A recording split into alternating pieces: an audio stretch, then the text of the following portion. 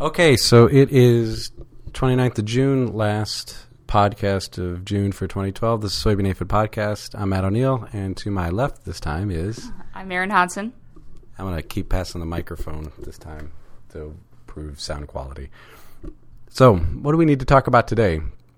Shall we start off with our weekly update on soybean aphids and what we're sort of hearing from our students and colleagues from around the way?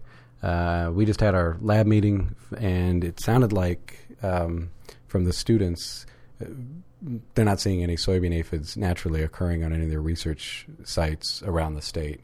Is that kind of consistent with what you're hearing from your extension colleagues and farm people? I'm not feeling very eloquent today, sorry. So I think we can still find aphids that are naturally occurring at Nashua, but then again, we're looking very hard for them. I haven't heard of aphids found in commercial fields, but then again, we had an extremely hot week, and aphids don't do that well when it's 90 plus degrees, and so we weren't finding growing colonies. I think they were finding aphids, but not exactly up from last week. And I really haven't heard any growing colonies from like Brian Lang. I think he does very intensive aphid sampling, and that's sort of just held steady from the previous week. And so with our temperatures, I'm not really surprised to hear that from our last podcast. Yeah, and I just was talking to some people who were interested in the soybean aphid suction trap network and looking over the data from that recently. And we haven't found any soybean aphids in that suction trap yet in Iowa. And the ones that are being found around the Midwest, they're very few, which isn't too surprising. Again, we're at a time when the aphids are just starting, they've left buckthorn, and so there's very few of them compared to what we'll see later in the summer. So it's not too surprising, but yeah, this year so far it's been pretty quiet, and the conditions are such that they're not conducive to aphids. But that doesn't mean there aren't other things for us to be thinking about in terms of insects in our bean fields. And Japanese beetles are very common now in central Iowa soybean fields, and it seems like my impression from this last couple of weeks is, we had some hot dry weather, and then we had some rain and pretty nice soaking kind of late last week. And then it seemed like the adult beetle activity increased. And I wonder if that weather event, that rain, kind of softens the ground a little bit, and these, adults that are emerging from grubs out of the soil have a little bit easier go of it, and then they pop out. But has that been your observation, too, that you're seeing more Japanese beetle adults and getting more calls about them in beans? I would say that Japanese beetle has been my number one topic of conversation through calls and emails since our last podcast. And I think you're right. They really have jumped up in numbers in corn and soybean and all of the urban ornamental. I think that's really the hot topic right now. And we're seeing numbers that we really haven't ever seen before. And I know in Ames you can see trees, maples and some other trees that are already linden that are already being defoliated, and the skeletonized leaves are turning brown and dying, and so that's certainly much earlier than we've seen it before in Iowa. And from what our graduate student Cody Kuntz has noted is that the numbers of adult beetles has increased in central Iowa kind of exponentially. Very few to, in a trap to hundreds, and now getting into the thousands range. That hasn't occurred in the northern part of Iowa where we've been scouting, and in the south. So central Iowa seems to have this, kind of outbreak all to itself.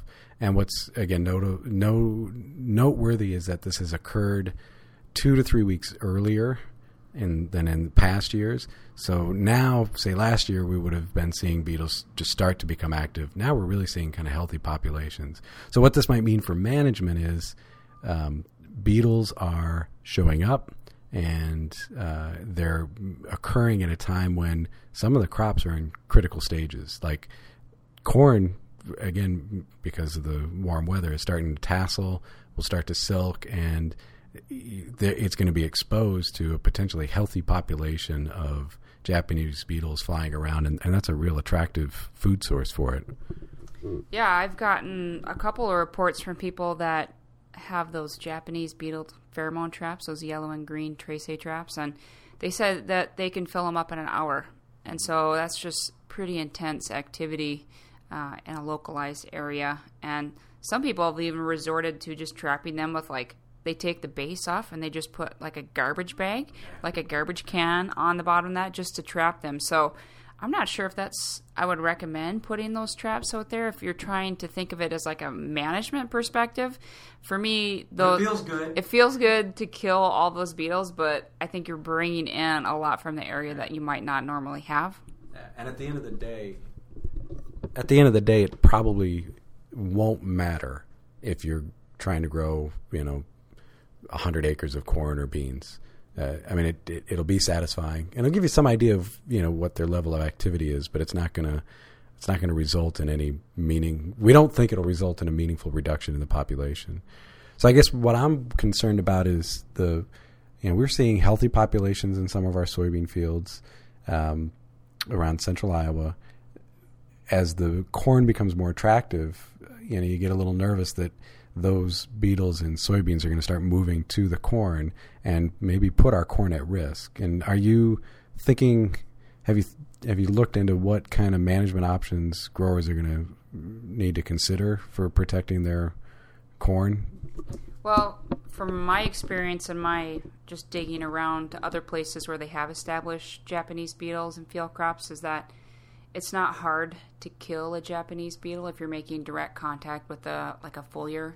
So that would be whether it's a pyrethroid, organophosphate. It's not hard to kill them, but you can't expect the residual of any product. And so if you're trying to target a spray, especially in corn, you might want to target right at silking and not spray too early, because you run the risk of having to spray again if you have migratory beetles coming into the area. Another thing to consider is that if the temperatures are above 90 degrees, you may want to avoid using pyrethroids because they tend to volatilize, and so you may not actually get... Pyrethroids or organophosphates? Pyrethroids.